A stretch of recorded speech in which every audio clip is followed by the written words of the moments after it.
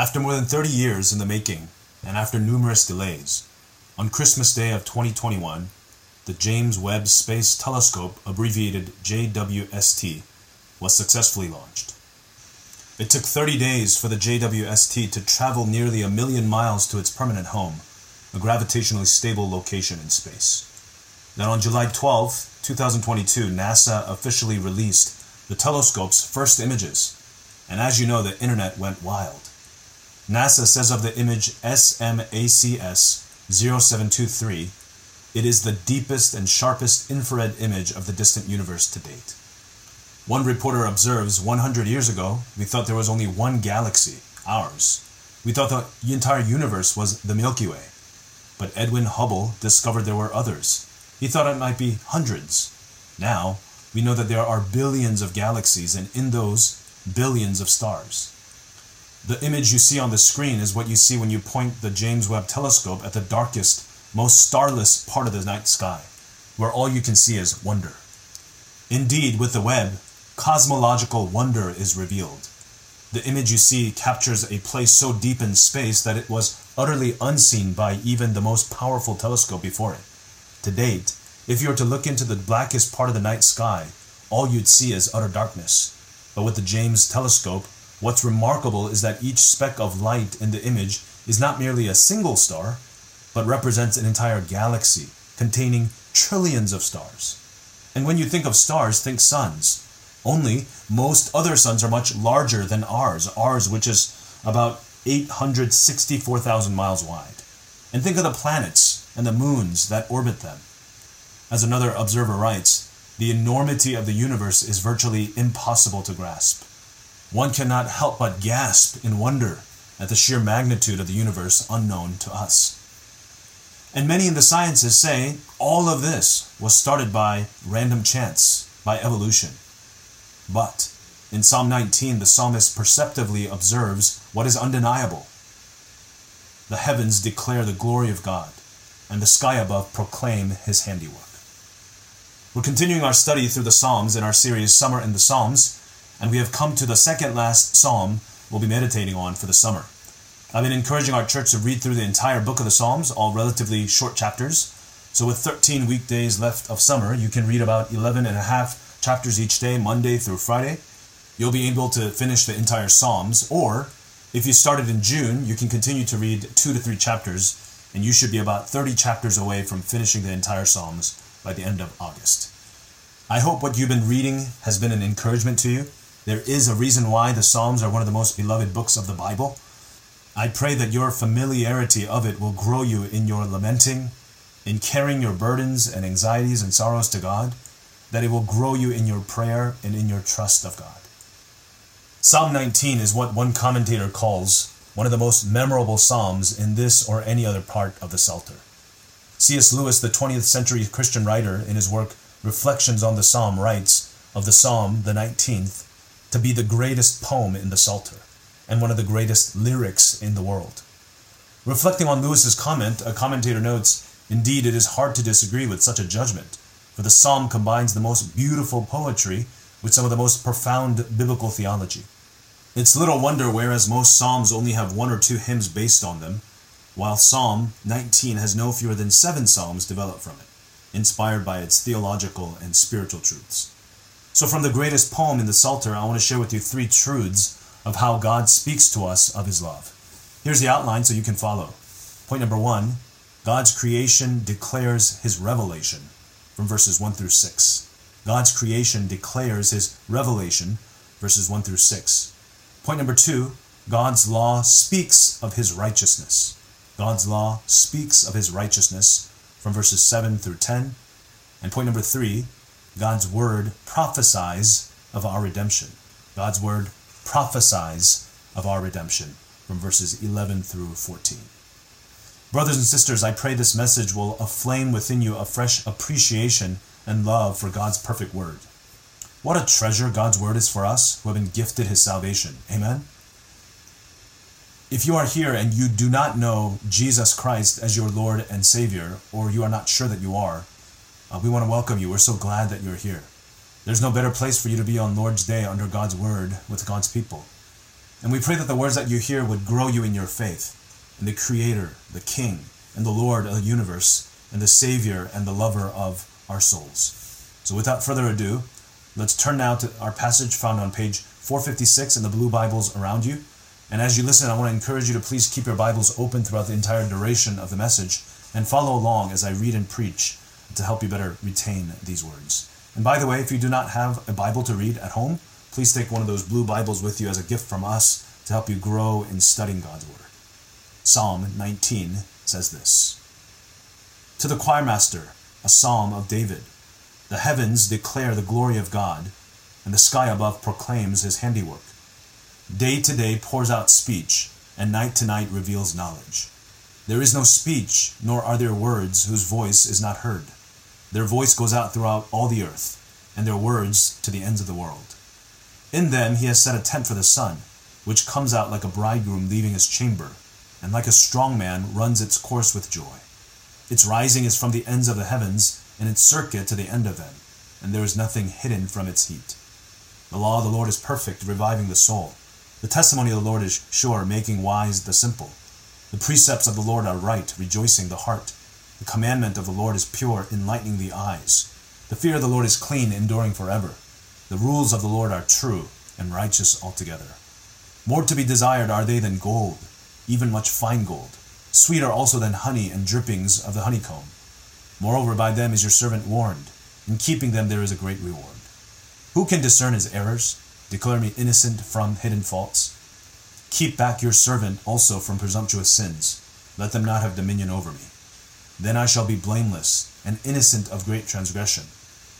Let the words of my mouth and the meditation of my heart be acceptable in your sight, O Lord, my rock and my redeemer. How does God speak to us of his love? Point number 1, God's creation declares his revelation, from verses 1 through 6. The first observation we can make is regarding the structure of the psalm. An initial reading makes obvious the two main emphases of the passage, verses 1 through 6 regarding creation, and verses 7 through 14 regarding the Old Testament scripture, more specifically what is known to us as the Torah. Bible teachers call these two categories of revelation the way in which God reveals himself. General revelation, which refers to the revelation of God in nature, and special revelation, the revelation of God in Scripture. However, as you read the psalm over again, the movement of the psalm from general to special, and then in addressing the psalmist's personal sins of omission, hidden faults, and commission, presumptuous sins, it may actually cause you some difficulty in seeing how the psalm fits together. You may have found the actual words doesn't supply a logical connection between the first and the second movements. Well, if you struggled with that in your preparatory study of this passage, rightly so. Many scholars have debated that the abrupt transition of the psalm shows that Psalm 19 could not have been composed as a single poem, that the two parts separately represent two different types or genres of psalms. They notice also the literary style difference. The first 6 verses use long sentences, and the latter half of the psalm uses short sentences. But a more prayerful, spiritual, biblical, theological reading, as opposed to just a mere literary or academic reading, will give you the answer in how this psalm does indeed fit together. As C.S. Lewis says, I think this ancient poet felt effortlessly and without reflecting on it so close a connection, indeed such an identity between his first theme and his second, that he passed from one another without realizing that he had made any transition. Although, of course, we would commend C.S. Lewis more for his Christian literature and not for his theology, I think in this instance he is right about this particular observation. As you come to read and reread the psalm and understand the psalmist's thrust, the psalmist's line of reasoning, you'll see that it is the most natural thing in the world for the psalm to turn from the revelation in nature which all human beings possess to that special revelation of God in Scripture reserved for God's people. Just look at verse 1 again and how the psalmist from the get-go means to communicate a clear, definitive message. As James Hamilton, professor of biblical theology at Southern Seminary, notes, we want to pay attention to the poetry of the Psalms because the beauty of the poetry is meant to communicate the intricacy and simplicity and pulsating rhythmic magnificence of the one the poet extols. Again, look at verse 1. The heaven declares the glory of God. The sky above proclaims his handiwork. Now, we've been talking about the Hebrew poetic form that are used in the Psalms to draw attention to and highlight certain things, whether that's through the use of parallelism or repetition or chiasm. And Hamilton points out that verse 1 is a self-contained chiasm, a poetic tool, which the surrounding phrases emphasize the central phrase. So in verse 1, it's more clear in the original Hebrew, but the heavens and the skies above declare and proclaims the glory of God and his handiwork. The heavens and the skies above declares and proclaims the glory of God and his handiwork. The psalmist is trying to emphasize what is the glory of God and what is the handiwork of God. Simply, in other words, the heavens and the space that is far beyond our imagination. After several millennia of human history, we're only now beginning to grasp a glimpse of how expansive, how marvelous the universe is. But not just that the heavens and the skies are magnificent in itself, more so because it declares something, it proclaims something, it has a message to communicate. The glory of God, the handiwork of God, the works of his hands. Now we're going to get to exactly what that glory of God and the work of his hand later in the sermon, but I want you to see in these verses the prominence of this truth over and over again, that God is speaking, that God is a speaking God, that he is not a silent God about his glory in creation and about the work that he is doing. Now look at verse 2 through the first part of verse 4. It says this: day to day pours out speech. Night to night reveals knowledge. There is no speech, nor are there words whose voice is not heard. Their voice goes out through all the earth, and their words to the ends of the world. The psalmist says, day by day and night to night, speech is poured out, knowledge is revealed. And verse 3 is saying, there are no audible words per se, but its message is very clear. Verse 4 again says, their voice, the voice of creation, goes out throughout all the earth, and their words to the end of the world. Simply, there is not an inch on this earth where the glory of God is not communicated. There is not a place in the world where the handiwork of God can be denied. As one commentator says, language and culture are not a barrier. Distance is not a barrier either. The voice of the heaven reaches the farthest corner of the globe. Men and women in every age and every place have seen God's glory in the heavens. Creation simply points to the Creator. Amen? This is why Romans 1:19 through 20 says, but what can be known about God is plain to them, because God has shown it to them. For his invisible attributes, namely his eternal power and divine nature, have been clearly perceived ever since the creation of the world. These things have not been hidden. To look at the extraordinary images of James Webb and the infinite galaxies beyond our imagination and say, that's it, random chance, is the clearest example of what the Apostle Paul explains in Romans 1:18, an unrighteous suppression of the truth. Dr. William Dembski, who was one of my professors in seminary about 17 years ago, who used to be one of the leading thinkers in the intelligent design movement and a senior fellow of the Discovery Institute, not sure what he's up to now, said something like this: the very comprehensibility of the world points to an intelligence behind the world. Indeed, science would be impossible if our intelligence were not adapted to the intelligibility of the world. The match between our intelligence and the intelligibility of the world is no accident, nor can it properly be attributed to natural selection, which places a premium on survival and reproduction and has no stake in truth of conscious thought. The fundamental claim of intelligent design is straightforward and easily intelligible. Namely, there are natural systems that cannot be adequately explained in terms of undirected natural forces, and that exhibit features which in any other circumstance would attribute to intelligence. Simply, all those complex words to mean the fact that we could see and observe that there is something greater beyond what we can understand points to an intelligent creator. Just to illustrate how awesome God, our creator, is, did you know that the James Webb Space Telescope uses an array of mirrors to gather light from faraway galaxies, an array of mirrors? And this model was developed in the 1980s when scientists discovered a similar design already used, guess where? In the eye of scallops. In 2022, we are able to see distant galaxies because scientists figure out this is how scallops see.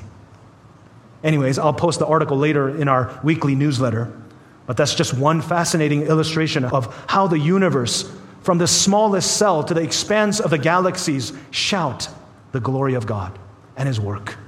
When you stand on a beach and see the enormous body of ocean before you, when you go on a hike, some of you guys actually love going on hikes, which baffles my mind.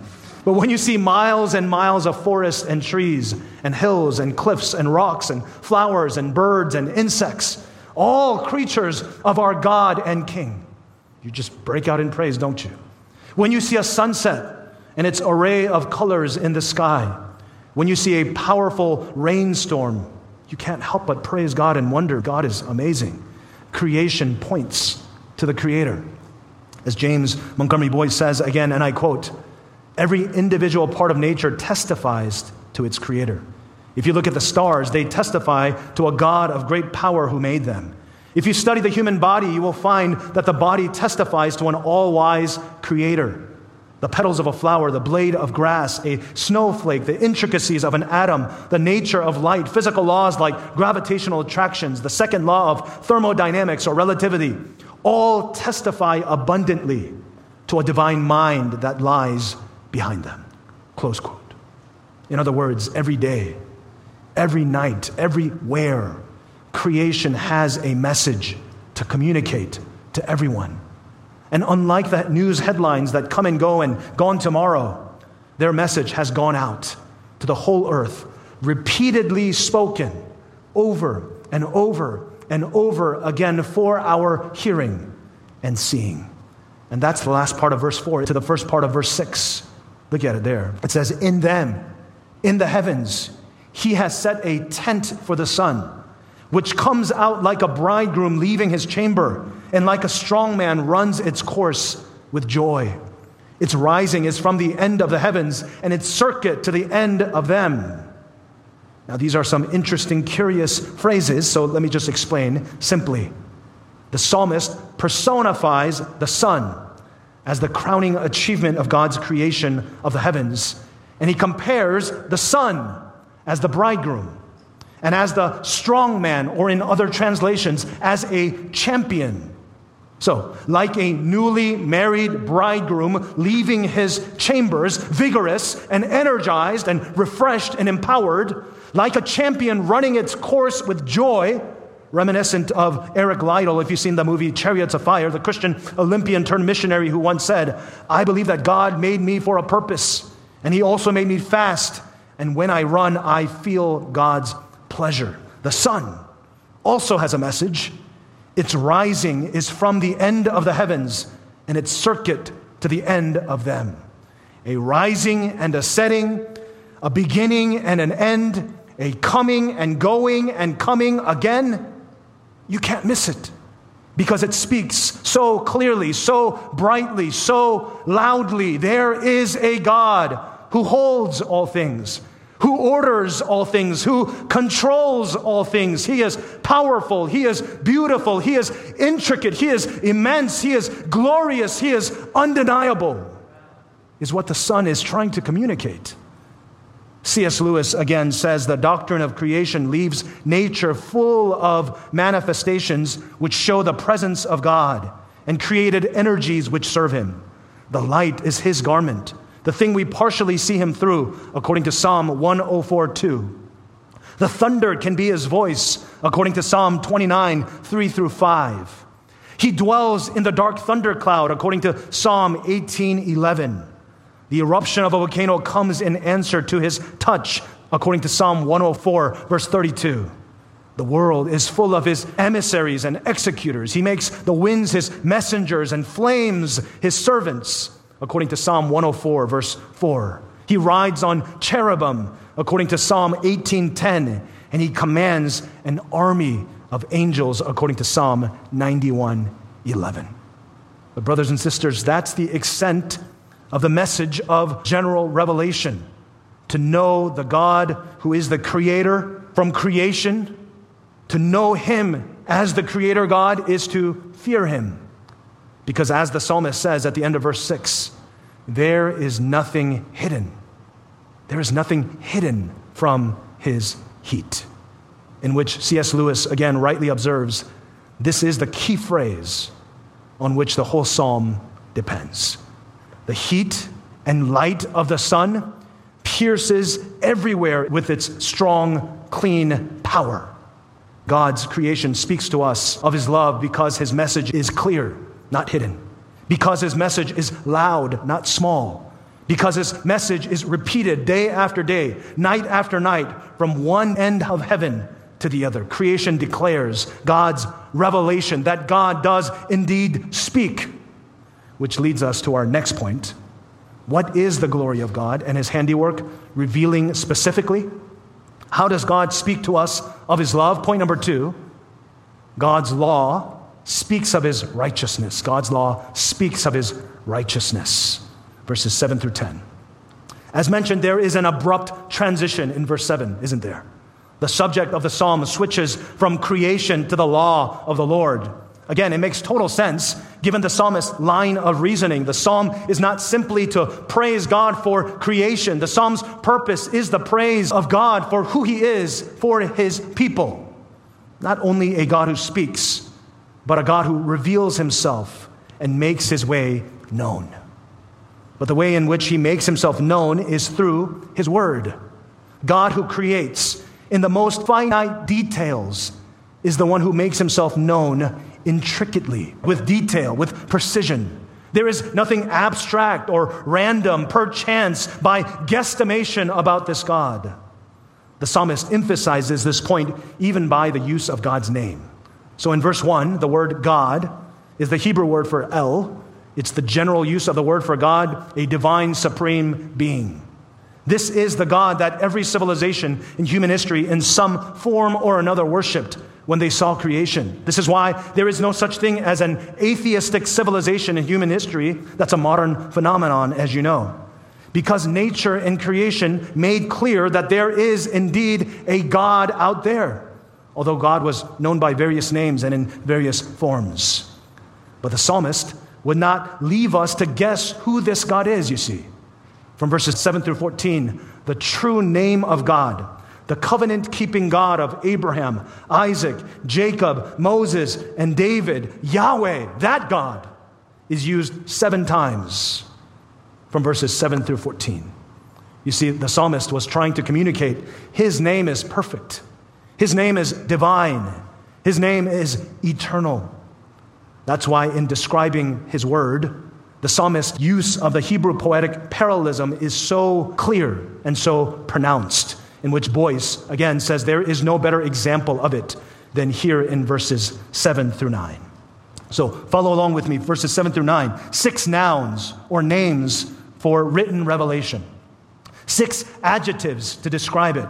6 statements or its effects. So look with me again to those verses. The law of the Lord is perfect, reviving the soul. The testimony of the Lord is sure, making wise the simple. The precepts of the Lord are right, rejoicing the heart. The commandment of the Lord is pure, enlightening the eyes. The fear of the Lord is clean, enduring forever. The rules of the Lord are true and righteous altogether. First, let's talk about the 6 nouns. The law of the Lord, the testimony of the Lord, the precepts of the Lord, the commandments of the Lord, the fear of the Lord, although this one's a bit peculiar, the rules of the Lord, all mean to denote the same subject, specifically the Torah, the books of Moses, the Pentateuch, Genesis, Exodus, Leviticus, Numbers, and Deuteronomy. But more encompassingly, the written word of God. That's what the psalmist is trying to convey. This is the word of God. Let's look at the 6 adjectives that describes the word of God's purpose. It says it's perfect, meaning it's sufficient. You can't add anything to make God's word better. It says it's sure, meaning it's trustworthy. You can follow it, and it won't lead you to harm. It says it's right, meaning it's straight, in a Proverbs 3, 5 through 6 kind of way. When you trust the Lord and lean not on your own understanding, He will make your paths straight. The psalmist says the word of God is pure, meaning it's inerrant. There is no falsity in it. And the psalmist says it's clean, meaning it's not messy, it's not complicated, it's simple. It has no hidden agenda, no strings attached. The psalmist says it's true, which means it's firm, it's reliable. The psalmist describes it as righteous altogether. In its entirety, you find righteousness in it. Hence, the psalmist explains holistically the progressive effect of the word of God. First, it revives the soul. It brings dead souls to life. It makes wise the simple, as the Apostle Paul says in 1 Corinthians 1:27, God chose what is foolish in the world to shame the wise, and God chose what is weak in the world to shame the strong. In other words, those who claim to be wise in their own eyes won't be able to understand God's word. Only those who have been made alive by God. And in granting true wisdom, the wisdom of God, the word of God brings joy to the heart. How? Because it says it enlightens the eyes. It opens our eyes to see the truths of God and the truths of His word. Hence, it brings the right fear of God. And in fearing God, there is eternal perspective, enduring forever, you see. In verse 9, at first, it seems that the 6th statement, the 6th effect is missing, but actually, the entire verse 10 is the dedication to it. Remember, in the original language, there is no verse numbers. So the psalmist says in verse 10, the rules of the Lord are, verse 10, more to be desired are they than gold, even much fine gold, sweeter also than honey and drippings of a comb. Of course, David is comparing God's word to whatever was best in his day. Perhaps if he was writing this psalm today, he would have written something like, more to be desired than Amazon stocks or Google stocks or Apple stocks. I have no idea about stocks. Even better than 401ks, even sweeter than Carmen's Italian ice on a hot summer sunny day. In so many ways, in so many words, with so many parallels, the psalmist has one aim, you see. The God of the universe speaks through creation, and He speaks more specifically through His word. But before we move on to what it is most precisely that God is saying, I want to pause to reflect on the psalmist's confession. And I want to ask you this question. Do you share in the psalmist's love and appreciation for the law of the Lord? Can you honestly say that the commandments of the Lord are more to be desired than gold, than your paycheck, even more than your retirement plan? Can you actually honestly say the word of God, the law of God, is sweeter also than honey and drippings of the honeycomb, sweeter than the finest wine or the most smoothest bourbon? Can you actually say that? I want to ask you the question this afternoon. What is the word of God to you? What does your reading of it, your meditation of it, your trust in it, your love for it, your sharing of it reflect about your soul and about your love for His word? You can claim you are a Christian all you want, but a Christian who never opens his Bible is one who is clearly deceived of his true state or is completely arrogant. Let me say that again. You can claim that you are a Christian all you want, but a Christian whose Bible is never open is one who is clearly deceived of his true state or is completely, entirely arrogant. Dr. Tom Schreiner says the psalm represents the experience of the remnant or the chosen of God. And the remnant did not find the law to be a burden or onerous, but a joy. The righteous who were circumcised in the heart did not sigh when considering the Torah, but found it to be a delight to their hearts. So, is the commands of God your joy and your delight or not? If not, why not? If not, why not? But dear brothers and sisters, if who I am describing is you don't regularly, normally desire and enjoy and delight in the Word of God, here's a word for you. Here is a word for us. The entire purpose of this psalm, the entire thrust of this psalm is for people like you and me who share in this struggle, to remind you and me of why God's Word is the irresistible joy of your souls. In the history of Christianity, you are not the first person to struggle with God's law. You fall in line with a large company of men and women, even devout men and women, in which the law of God was a stumbling block rather than the way of salvation. Read it later in Romans 9:32. C.S. Lewis also shared in this struggle as he wrote his reflections on the psalm. He says, how should we translate charmente? Enchanting, delightful, beautiful? None of them quite fits. It's a feeling which I at first found utterly bewildering, to delight in the law of the Lord. One can well understand this being said of God's mercies, God's visitations, perhaps as attributes. But what the poet is actually talking about is God's law, His commands, His rulings, His commandments. What is being compared to gold and honey are those statutes. This was to me at first very mysterious, close quote. Well, Lewis explains the dangers of attempting to conjure up or manipulate some man-made emotion or practice, a love and a joy for the Word of God that simply just isn't there. So listen carefully. Lewis says, thus the law, like sacrifice, can take on a cancerous life of its own and work against the thing for whose sake it existed. When the means are autonomous, they are deadly.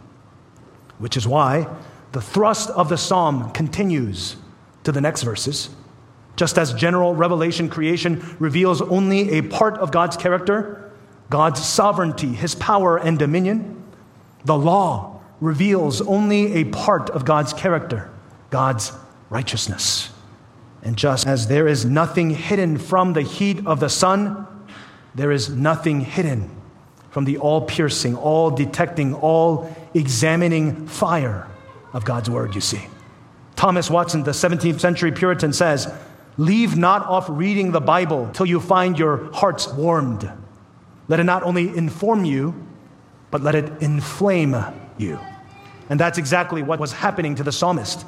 As he was observing God's wondrous creation, he is reminded of God's perfect Word. And in its searching truths, the psalmist is humbled. And he is reminded, and he's convicted of his own sin. As Douglas Axe, also a Christian scientist and the author of Undeniable Rights, to know where everything came from is to know where we came from. And where we came from has everything to do with who we are. And who we are has everything to do with how we ought to live. Simply, as James Montgomery Boyce says again, what is the one characteristic that the 6 terms have in common in describing the Word of God, despite the slightly different shades of meaning? The answer is that they all portray the Bible as words to be obeyed. Because it is the Word of God, it was to be received as authoritative, inerrant, and absolutely binding, which is the reason why the psalmist progresses into self-reflection and petition, which leads us to our final point. How does God speak to us of His love? Point number 3, God's Word prophecies of our redemption from verses 11 through 14. Look with me to verses 11 through 13 again. It says this, moreover, by them your servant is warned. In keeping them there is great reward. Who can discern his errors? Declare me innocent from hidden faults. Keep back your servant also from presumptuous sins. Let them not have dominion over me. Then I shall be blameless and innocent of great transgression. Now these verses need careful attention as the psalmist moves in a climactic fashion from macrocosm to microcosm, from the universe and its glory to the individual in humility before God. But the climax is here, right here, in these verses. It lies in the microcosm, not only in the heavenly roar of praise, but right here in the humble laying down of himself before God. Another commentator says it this way: the glory of God displayed in the heavens points us to the grace of God in the Scriptures. Well, how do we see the grace of God in these verses? You'll notice the phrase, your servant, is recorded twice in verse 11 and verse 14. And it's significant because David is called the servant of the Lord only two other places in the Old Testament, in the superscription of Psalm 18 and 36. And remember earlier I said that I will tell you exactly what is the glory of God and his handiwork declared and proclaimed. And what's more mind-blowing is that the psalmist draws attention to the display of God's glory and his glorious work, according to Dr. Jim Hamilton, by placing Psalm 19 at the center of the chiasm that begins in Psalm 15 that runs through Psalm 24. Listen carefully, okay? Psalm 15 and 24 is about a holy king. Psalm 16 and 23 is about the satisfaction we have in him. Psalm 17 and 22 is about his resurrection. Psalm 18 and 20 and 21 is about his deliverance. And Psalm 19 is about how God reveals himself as the Redeemer in creation and Scripture. Amen? These verses teach us it is the work of the God servant in whom God declares us innocent of hidden sins. That's verse 11 and 12. The psalmist is not asking God to forgive him of his sins. The psalmist is saying, by your word, your servant who keeps your word is declared innocent. Brothers and sisters, David was not certainly innocent of his hidden sins. Even if David had no unconfessed sins and repented of it all, he would not be innocent. Much more, David would not be innocent of willful sin or presumptuous sin. Psalm 32 and 51 are few examples of David's guilt before God, his confession before God. Simply, what this psalm is leading us to understand is that David is a prophet of God. The Psalms as a prophecy of God, which foretold of the redemption of God, which would come to be fulfilled through the servant of God, as according to Luke 24:44, which says, "These are my words that I spoke to you while I was still with you, that everything written about me in the law of Moses and the prophets and the Psalms must be fulfilled." Brothers and sisters, this redemption is the good news of Jesus Christ. This redemption is the glory of God, the mighty work of God, according to Colossians 1:15 through 20, which says this, "He is the image of the invisible God, the firstborn of all creation. For by him all things were created in heaven and on earth. All things were created through him and for him. And he is before all things, and in him all things hold together. He is the head of the body, the church. He is the beginning, the firstborn from the dead, that in everything he might be preeminent. For in him all the fullness of God was pleased to dwell, and through him to reconcile himself to all things, whether on earth or in heaven, making peace by the blood of Christ."